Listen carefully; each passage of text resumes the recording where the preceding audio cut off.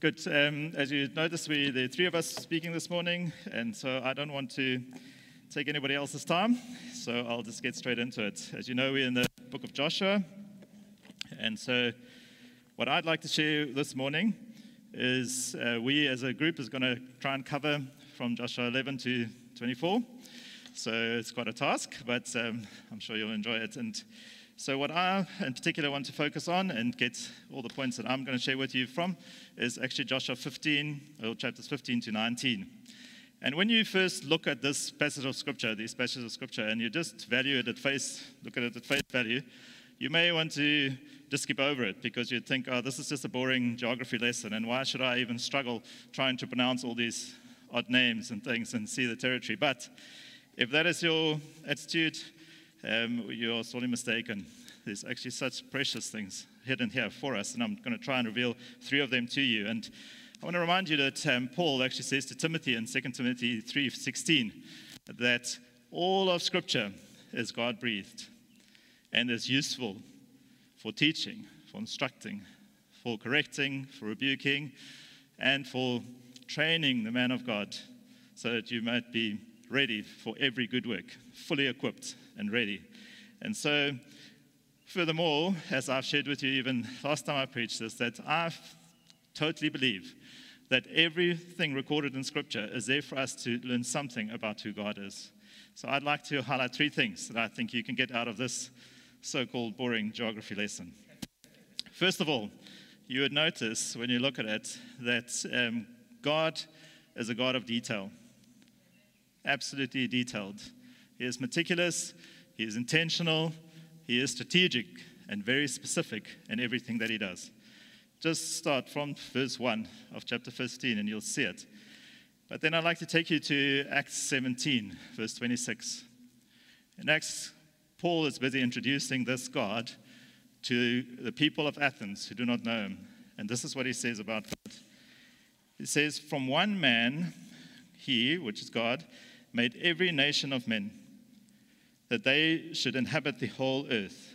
And he, as God, determined the time set for them in the exact places, not random, exact places where they should live. The new NIV says that he marked out their appointed time in history and the boundaries for their lands. Now, why did God do this, you may ask? Well, let's just read on. Verse 27, God did this so that they, which is mankind, would seek him, perhaps reach out for him and find him, though he is not far from any one of us. For in him we live and move, have our being. In the 21st century, right now, the world is in a crisis. You would agree? And you may ask, well, where is God? Well, I believe God is right there in the crisis, doing an incredible work. Do you know that there are 84 million displaced peoples around the earth right now? And that was before Afghanistan happened, so that number is growing. May it just be that God is actually displacing people to put them into places where they can be confronted with the opportunity to meet Jesus. You know, since the Syrian tragedy started and Syrian refugees, ex-Muslim or Muslim refugees found their way into Germany, no less than 50,000 of them have found Christ and are actually reviving the life of the German church right now. Incredible. Matthew 5, verse 13 says, you, that is you and me, friends, are the salt of the earth. You are the light of the world. A city built on a hill cannot be hidden. Neither do people light a lamp and put it under a bowl. Instead, they place it on a stand. Instead, they strategically position it so that it can give light to everyone in the room. You and me find ourselves in our place of work, in our place of fun, in our place of just whatever we do, because God has strategically placed you and me there in the hope that your work colleague or people around you facing the uncertainty of life right now may at some point call out to him, reach out to him, and find him in you and me right there next to them. That's my point number one. God is giving us opportunities, unprecedented, to represent him in this time, a God of detail, strategic. My second thing is, what do we learn from the meticulous way in which the land was divided and allotted about who God is? I don't know if you've wondered why they call it allotment and didn't say the portion that was given to Judah or Ephraim or anybody. Why did they say allotment? Because what Joshua did is he sent the guys out to go and survey the land, make a very thorough survey of it, divide the land west of the Jordan into 9.5 equal valued portions. And then what did Joshua do? In the presence of God, he cast lots to determine what piece of land was given to what person. You'd think it's random, that's under the instruction of God. But why don't we do that anymore? When was the last time that we see in Scripture a lot being used to determine a decision? Anyone know? When Judas needed to be replaced, Judas Iscariot. 2 men qualified for the job. The apostles didn't know who to choose, and they cast lots in the presence of God. And the lot fell on Matthias. That is why. Where do we find that? Acts chapter 1. What happens in Acts chapter 2? The Holy Spirit is poured out, Pentecost. And what does the church do since the Holy Spirit's being poured out? Acts 13, verse 1 and 2. It says, while they were worshiping and fasting, the Holy Spirit said, set apart for me Barnabas and Saul for the work that I've called them to. So the allotment of the land, and it's not just geography, it's actually showing us a God who has given us his Holy Spirit. Do you realize that there is no other being worshipped in the universe, no other religion, no other God, where the God actually enables his people to do what he has called them to do by giving them a helper? And not just a helper, his very own Spirit. To empower them, to bring revelation to them, to actually equip and enable them to do every single thing he has called them to do. Beautiful, isn't it? My last point I'd like to share with you comes from the story of Zelophehad's daughters. Now, Zelophehad, I tried to practice saying that name. I hope that's right.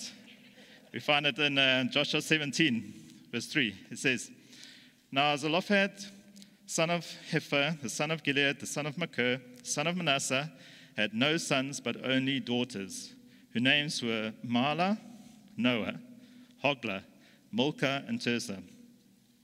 They went to Eleazar the priest, Joshua son of Nun, and the leaders and said, the Lord commanded Moses to give us an inheritance among our relatives. So Joshua gave them an inheritance along with their brothers, the brothers of their father, according to the Lord's command. Now, what is happening here? Let's take you to Numbers 27. That gives you background to what is happening here. Numbers 27, verse 1, it says again, the daughters of Zelophehad, son of Hepher, the son of Gilead, the son of Machir, the son of Manasseh, belonged to the clans of Manasseh, son of Joseph. The names of the daughters were Mahlah, Noah, Hoglah, Milcah, and Tirzah. It's significant that their names get repeated, guys. I can't go into all the detail, but that's why I'm reading it. They came forward and stood before Moses, Eleazar the priest, the leaders of the whole assembly at the entrance to the tent of meeting, and said, our father died in the wilderness. He was not among Korah's followers who banded together against the Lord, but he died for his own sin and left no sons. Why should our father's name disappear from his clan because he had no son? Give us property among our father's relatives. So what is this girl, these 5 sisters doing? They are actually saying, why is there any discrepancy between men and women? Why are women and men not viewed the same in the world and have the same status and rights? So what does Moses do? He takes it.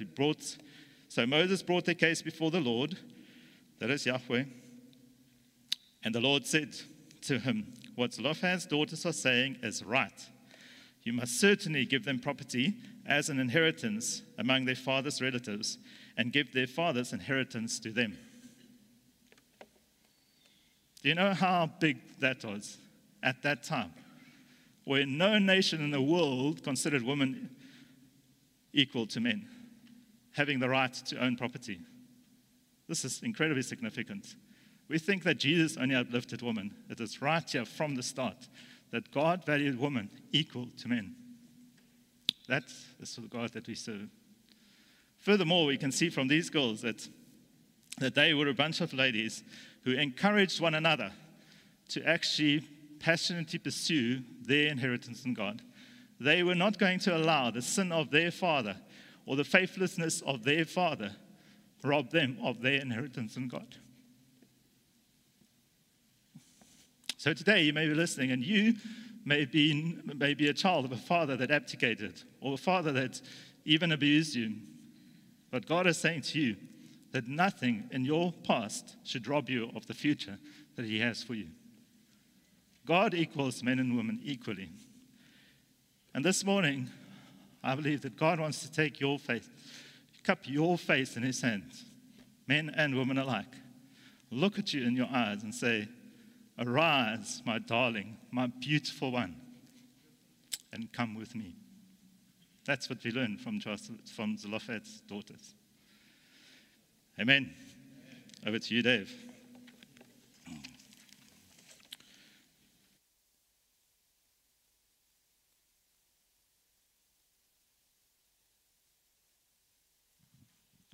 Thank you, Francois.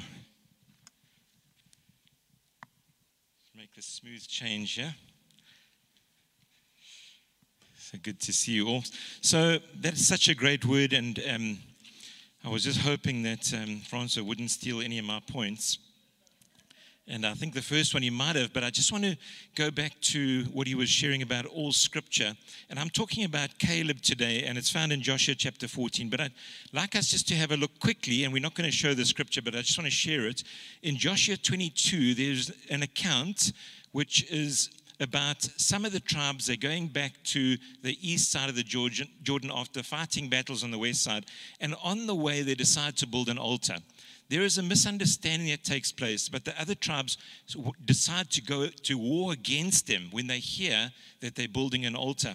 And they say this, do not, in Joshua 22 verse 19, do not rebel against the Lord or against us building an altar by building an altar other than the one true altar the Lord our God wanted us to. Okay, so he says, here's the warning. Didn't divine anger fall on the entire community of Israel when Achan, a member of the clan of Zerah, sinned by stealing the things set apart for the Lord? He was not the only one who died because of his sin. The point is this, they suddenly heard that something was happening contrary to God's will, and they knew that they had to act. Otherwise, once again, they would suffer the consequences of somebody's sin. And we have to realize that these lessons are for us today as well. That we need to look at the Bible and read it carefully and say, Lord, what are you saying to us? Because we can suddenly find ourselves not enjoying the blessing, the full promise that God has for us by our disobedience. Amen. So on to Joshua chapter 14, verse 6. This Scripture is incredible, and it talks about governing ourselves well, living in a way that we understand that there are consequences to our actions. So Joshua is a delegation comes to him from the tribe of Judah, led by Caleb the son of Jephunneh, and I'm reading from verse 6. And it says, Caleb the son of Jephunneh the Kenizzite came to Joshua at Gilgal. Caleb said to Joshua, remember what the Lord said to Moses, the man of God, about you and me when we were at Kadesh Barnea. So he's bringing to remembrance something that happened 45 years earlier. I was 40 years old when Moses, the servant of the Lord, sent me from Kadesh Barnea to explore the land of Canaan. I returned and gave an honest report, but my brothers, who went with me frightened the people from entering the promised land. For my part, I wholeheartedly followed the Lord my God. So that day Moses solemnly promised me, the land of Canaan on which you were just walking will be your grant of land and that of your descendants forever, because you wholeheartedly followed the Lord my God. So Caleb has been brooding on something that happened 45 years earlier. And he's never forgotten what happened. He hasn't forgotten the promise. He hasn't forgotten what happened. And I wonder what his thoughts must have been right through those 45 years when he might have thought, you know what? We could have been in the promised land now. We could have been in those cities. We could have been enjoying the produce of the land. But no, now we've got to wander around in the wilderness. And I think sometimes he must have wanted to get a little bit bitter. The other spies had frightened the Israelites out of the inheritance. They'd come so far. And then the spies frightened Israelites out of the inheritance. So here's the question. What are the words that we are saying? Are we frightening other people out of their inheritance? Or are we encouraging people to take the promise that God gave them? There might be giants, but we have to focus on God's promises. God held those 10 spies to account for their actions. They were some of the first that died. Everyone who was over 20 died. In Numbers chapter 14, verse 30, you can read about that. This is the amazing thing. Those 10 spies were actually telling the truth. There were giants in the land, but they were focusing on what they saw and not on the promise of God. Caleb also, he says, I gave an honest report. What was the difference? Caleb's honest report was based on the word of God. The people's honest report was based on what they saw. And we are faced with many different things every single day that we can make a choice. Do I focus on my own wisdom here? Or what is God saying through his word? What is my foundation? What is my plumb line? How do I live my life? Verse 10. Now, as you can see, the Lord has kept me alive and well, as he promised for all these 45 years since Moses made this promise, even while Israel wandered in the wilderness. Today, I'm 85 years old. I'm as strong now as I was when Moses sent me on that journey, and I can still travel and fight as well as I could then. Verse 12, so give me the hill country that the Lord promised me. You'll remember that as scouts, we found the descendants of Anak living there in great walled towns. They were the giants. But if the Lord is with me, I will drive them out of the land just as the Lord said. Well, the amazing thing is Caleb doesn't go and say, okay, I'm old now. Just give me a portion of land that is at peace or that is quiet or at rest. No. All these years later, he still focuses on the promise. It's burning in his heart. At the age of 85, he goes and he tackles the giants. Why? Because God made him a promise. God made him a promise. And I want to ask you this question this morning. In fact, all of us. Can God trust us with his promise? Can we carry that promise for 45 years without seeing it fulfilled? Or will we get disgruntled and grumble against God? I encourage you, we have to be people that are steadfast in our faith. So Joshua blessed Caleb, son of Jephunneh, and gave Hebron to him as his portion of land. Hebron still belongs to the descendants of Caleb. Down to the end of verse 15, and the land had rest from war. Caleb goes straight for the land that the other spies had warned the people about. I think it's an incredible scripture. Then it goes on in chapter 15, verse 15. And from there, he went to fight against the people living in the town of Debir. Caleb said, I will give my daughter Aksa in marriage to the one who attacks and captures Kiriath Sefer. Othniel, the son of Caleb's brother, Kenaz, who was the one who conquered it. So Aksa became Othniel's wife. So we were chatting about this after prayer. And Francois said, she must have been a real babe. That some guy would say, I'll take a town for this girl. And he must have been quite a guy that said, listen, I know I can take this town. He would have known her. They were cousins. He would have known her, grown up together, and maybe he was planning, listen, how can I get this girl? She must be amazing. And so he goes on and he takes the town. What's amazing is we learn in Judges later on, in Judges 3 verse 11, that Othniel leads them. And he leads them, and it says that there was peace in the land for 40 years as Othniel led them. So the point is this, that Caleb, during these 45 years, he wasn't just wandering around doing nothing. He was leaving a legacy for his family. He was bringing up his daughter in the ways of the Lord. He was teaching her to focus on the promise. His own, nephew, he was bringing up in the ways of the Lord. You can take a town. You can trust God. He is faithful and true. You can believe his promise.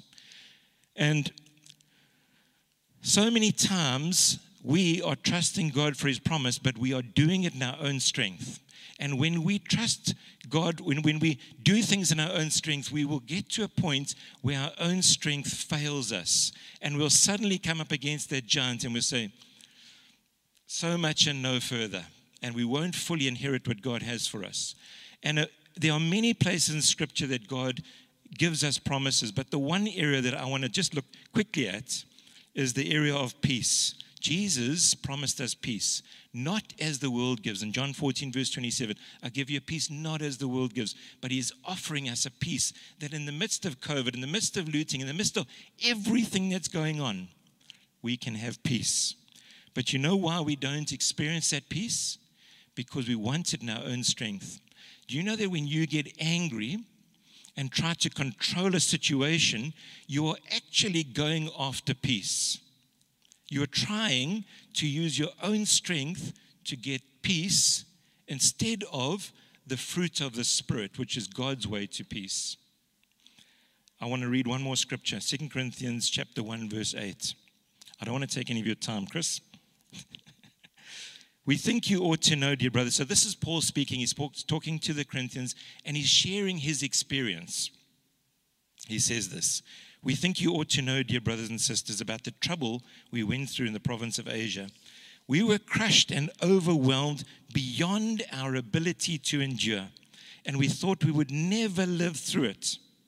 In fact, we expected to die. But as a result, we stopped relying on ourselves and learned to rely only on God who raises the dead. And he did rescue us from mortal danger, and he will rescue us again. We have placed our confidence in him, and he will continue to rescue us. And you are helping us by coming along on Thursday night and praying for us. It doesn't matter who you are today. If you're a young guy or a young girl here, God has a promise for you. And with his help, you can accomplish that promise. I want to encourage you today, be careful of what you say to others, because you could rob them of their promise by discouraging them not to walk into what God has for them because you don't have the faith to do what they have the faith for. Encourage them into that. Amen. Thank you, Chris. Well done, Dave. Now, to wrap all of that up, isn't that incredible? And I just, even while I'm sitting thinking there, I just thought, how much have we heard over this Joshua series? That's been incredible. From Rahab to Caleb to the Word to the Spirit to inheritance. There's just been so many themes running through this book as we've actually just been able to dig into it. And I must say, I've probably felt the weight of wrapping up this a little bit. How do you finish it off? And what has God been saying to you? I even just thinking now, God, what are you saying to us now? Just as we end off this series, what are you saying to us? And we had a word come in from one of our members, Lorraine, and she sent this message, and she said, speaking about Joshua, and I love this message. I've been thinking about it the whole week, but it says, from a baby, the influence of his mother, maybe grandmother, aunts, uncles, nurturing and loving him, good close friends he had supporting him, listening to him, encouraging him, etc. All the seemingly insignificant little stepping stones through his teens to becoming the leader chosen to inherit the land. People not mentioned in the Bible influenced his life. Felt God impress on me how important it is for each one of us to obey the smallest promptings of the Holy Spirit in ministering in our lives, our families' lives, and other people's lives. never to underestimate or despise the seemingly small things that could be part of helping to inherit their land and walk in that inheritance. Isn't that beautiful? All the unsung heroes of Joshua, which we hear nothing about. And I love the collective nature of this book. We hear about an inheritance given to a people, and there's a whole lot of individual stories which come out in this book. But in that individual story, there's all these interconnected stories with each person and parent and child and brother and sister working together to move forward into the kingdom of God, into the land that He's promised us. And I just thought just 3 quick small points. And the first one is nothing that we do is small or insignificant. Nothing, as we look at inheriting the land, you might not feel like you can even relate to Rahab, who was this broken woman, but you might feel like, actually, I don't feel like I relate to Rahab. I don't feel like I relate to Caleb. But somewhere in that, there was a parent teaching their child. Somewhere in that, there was a youth leader teaching the guy who comes to youth on a Friday night. Somewhere in that, there's a life group leader who's leading somebody every week, day and night, until that person comes into their inheritance. And somehow, even the small, insignificant things that we do daily is helping one another to walk into our inheritances. And we should never underestimate the power of the small acts that we do daily. I just think of the woman with the 2 copper coins. It wasn't the size of what she did, but it was her offering to God that was pleasing to Him. Was even a cup of water in my name, somebody will not lose that reward. Just a cup of water given to somebody who's one of my children. Think of the parable of the talents. It's not how much we've been given, but it's what we do with what we've been given. It's how we obey God and what He's called us to do. I love Hebrews 6. It says, God is not unjust. He will not forget your work and the love you have shown Him as you have helped His people and continue to help them. Isn't that beautiful? The unsung heroes of Joshua, helping one another. I think of, as Joshua led, there must have been millions of people around that we hear nothing about, but each person playing their role in walking into the inheritance of God. Second point, which I think as we look in the New Testament, we may never see our inheritance here. Good point to remember. I think sometimes the prosperity gospel has taken this wild, but we may never see our inheritance here. A story of a friend. I've got a friend, and he tells me the story of how his son comes to him one day, and he's like, Dad, I want to start making some bucks. Can I come work for you? And his dad's like, okay, well, you can come work for me. I'll pay you what I would pay anybody else, and at the end of the week, you'll get that salary. Or you can come and work for me as a son. And I might not give you a salary at the end of the week, but you will inherit everything that I have.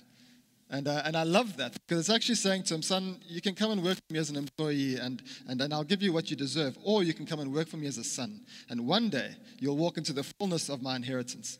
Everything will be yours. Everything will be yours. And I've loved that. And we see that even in Romans 8:17. And I love Nick's point last week. He says, and I just want to reiterate this. It's not what we do, but it's who we are. We are God's children, and because we are His children, we are His heirs. And Romans 8:17 speaks about now if we are children, then we are heirs, heirs of God and co-heirs with Christ, if indeed we share in His sufferings in order that we may also share in His glory. I love that. So in Christ, I'm an heir, which means that there's a full inheritance for me to inherit as a son, which is something which I can't see the fullness of right now. It speaks about crowns of righteousness or crowns of life, all these things that will be given to us one day, something of the inheritance that we walk into. But we work as sons and as daughters, not as employees or as slaves. And even as we look at Joshua, it's important that we settled in our sonship or in our daughtership. You may never see our inheritance here. And Hebrews 13 speaks about all these people were still living by faith when they died. They did not receive the things promised. They only saw them and welcomed them from a distance, admitting that they were foreigners and strangers on earth. People who say such things know that they are looking for a country of their own. If they had been thinking of the country they had left, they would have had the opportunity to return. Instead, they were longing for a better country, a heavenly one. And I say this because you may think of inheritance as something really great here and now. And there is something of us walking into our inheritance here, but the fullness of it is not here. The fullness of it is in what's to come. And you may live a life full of suffering, full of difficulty, full of hardship, full of pain, maybe physical pain. And you think, God, is this my inheritance? But it speaks about actually as sons, as we share in Christ's suffering, we inherit the fullness of everything that he has. Everything that he has, even in a life of suffering here and now. And it's good for us to know that the fullness of our inheritance will be reached one day, not here and not now necessarily. I love how 1 Peter 4 speaks about this inheritance is kept in heaven for you. Beautiful inheritance for us to walk into, both individually and both corporately. And I love the Levites.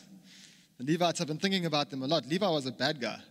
I mean, in Genesis 34, you can go read about how him and his brothers, they land up slaughtering a whole tribe, actually a whole town of people because somebody had raped their sister. But I love Levi's inheritance. And it says here, but to the tribe of Levi, God gave no inheritance, since the food offerings presented to the Lord, the God of Israel, are their inheritance as he promised them. And then again, a little bit later in verse 33, it says, but to the tribe of Levi, Moses had given no inheritance. The Lord, the God of Israel, is their inheritance as he promised them. And I don't know if you can picture the moment. Can you imagine all your brothers and sisters are busy being given land, like real land, physical land that you can go and you can plant and you can actually create a life for yourself. And here they're told, you're not getting any land. Jeez, can you imagine? That's the raw end of the deal, if you think about it. I mean, can you imagine? You might have been bummed. You might have been, well, what am I going to do now? I've got nothing in terms of working my own land. And I was just thinking, you might be disappointed with your lot. You might be disappointed with, why have I not been given what somebody else has been given? Why have I not been given a piece of land to be able to work and to inherit? But Levi, even from his really bad, I suppose, past, is actually in a sense given the best inheritance. He's given Christ himself. He's given God himself. And I just want to encourage you with that. You might be disappointed with your lot in life. You might think, man, why have I been given this? But you might not realize actually it's the best thing that God has for you.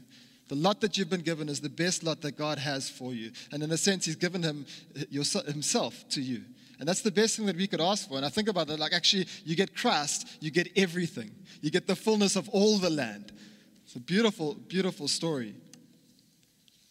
And maybe to wrap up with my last point, we need each other to run into our inheritance. I love, sometimes we're so individualized in our thinking. And even though there are individual stories and individual pieces of land, it's amazing how God calls a people, a collective people, a corporate people to walk into the fullness of God. And we really need each other. And I've been struck by the Lord's Prayer. And it says, our Father in heaven, hallowed be your name. Your kingdom come, your will be done on earth as it is in heaven. Your kingdom come, your will be done on earth as it is in heaven. Give us this day our daily bread. And forgive us our trespasses. We forgive those who trespass against us. And lead us not into temptation, but deliver us from evil. It's amazing. Jesus is reminding us that when we enter into relationship with God, we enter into relationship with his people. There's not an individualness to our call in a sense. We are saved by Christ out of sin into his church together as the people of God, as the body of God. I love in that prayer that there's not one singular pronoun. Everything is plural. Us, our inheritance. And it speaks about our Father. Give us, give our. There's not one singular there. It's incredible, actually. So the weapon that Jesus has given us, one of the greatest weapons in advancing the kingdom of God is this, prayer. And he says actually how you should pray is by us praying together, us needing each other. And I think that's incredible. I think that's incredible that we can't inherit our land by ourselves. We need each other to be able to do this. There's so many interconnected stories in the book of Joshua that we don't even see, yet it's so important for us as the people of God to walk into the fullness of our inheritance.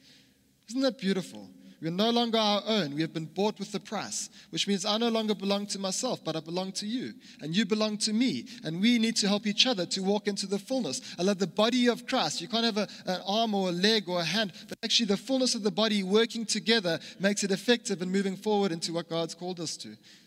Beautiful, beautiful truth. What we do is important. How we live is important. How we live with one another is important. I had a coffee with a friend on Friday morning, and we just sat there encouraging one another. Actually, I was feeling a little bit down, I'll be honest. I was like a bit tired. We've been going a little bit, and we just sat there and we spoke life into each other. And he's got to run a race that he needs to run, and I've got a race that I need to run. But just that moment gave us strength and encouragement and faith, actually, to go again for what God's called us to. And I think my heart is that we, as the body of Christ, would link together, would go arm in arm, would help one another, would continue doing all the small things that we've been called to do, that we can reach the fullness of the inheritance that God's given us. That's my heart. That's our heart, I think, for us as the eldership. And is that okay? Nick, can I hand over to you?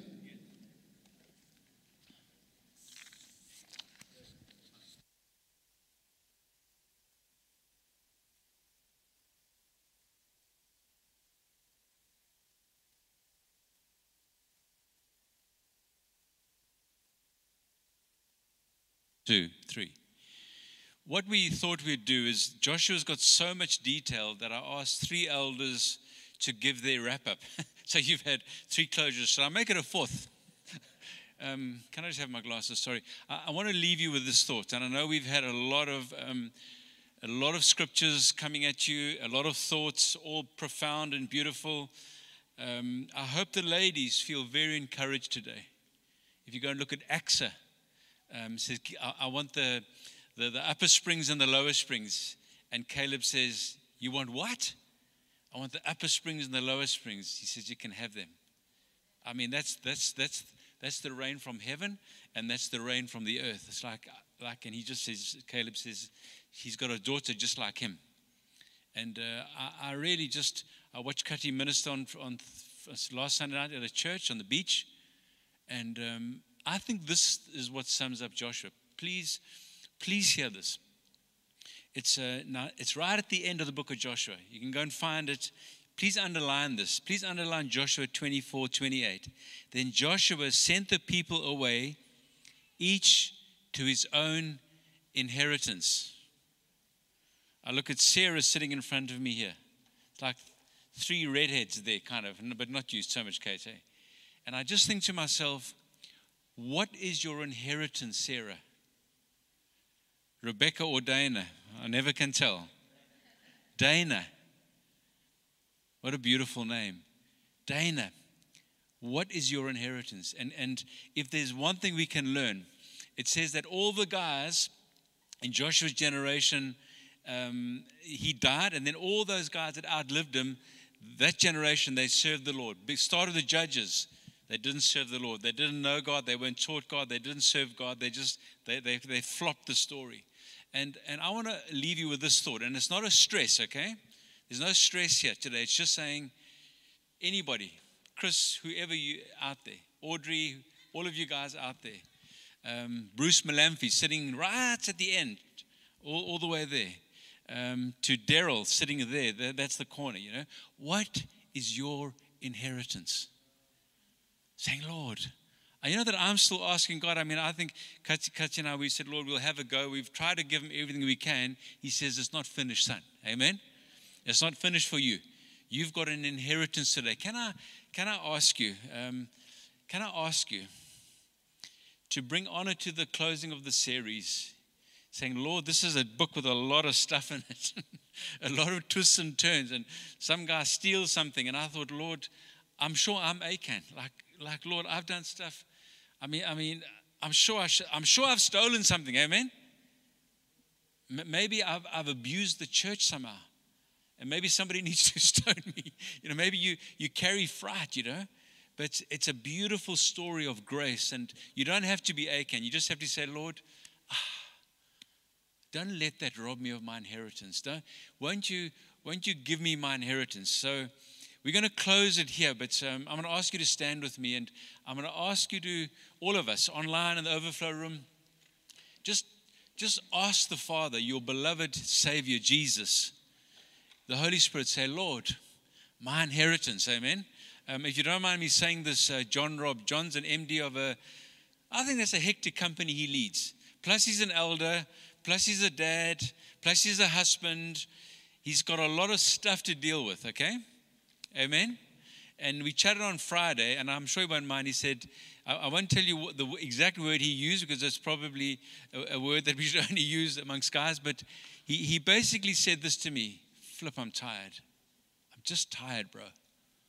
I'm just tired. You know, like can you imagine carrying, how many boots do you make every month? 180,000 pairs of boots. You got to run that operation. And as he said that, I thought, geez, I feel for him, man. I feel for John. I thought, got to come to prayer meetings, got to come to elders meetings, got to go to life groups, got to worry about Ernest and Rebecca in Lesotho, and so it goes on, or Bethlehem, his kids, his wife. And I thought, that's a stress. Somebody sat with me and said, Nick, I don't know how you passed the church through COVID. I said, thank you. Sometimes I just think, Lord, I'm meeting with some people tomorrow that are saying, help, help, help. I'm saying, you know what I think? I don't know how to help. I don't know how to help tomorrow. I got to sit with some people tomorrow, and I'm thinking, hey, Lord, put my inheritance, Father. Your inheritance. Come on, guys. We're going to look back at COVID, and we're going to think it wasn't fun. But the church went through slaughter. They slaughtered the church, and some stood still. Some said, no, we will wait. Kill me if you must, but I will praise him. Can I pray that we walk into our inheritance? This is the time to be the church, amen? Not when the church is full and it's like all your mates are here and everyone's happy, and this is the time to be the church. The little COVID shake. This is the time, guys. We haven't been tested for 50 years, 60 years. This is the first little test. The church historically has been through huge plagues and persecution, amen? This is the time to be the church. And this is the time to say, Father, here I am. I'm Caleb saying, I want my inheritance. That's an old word, Caleb. No.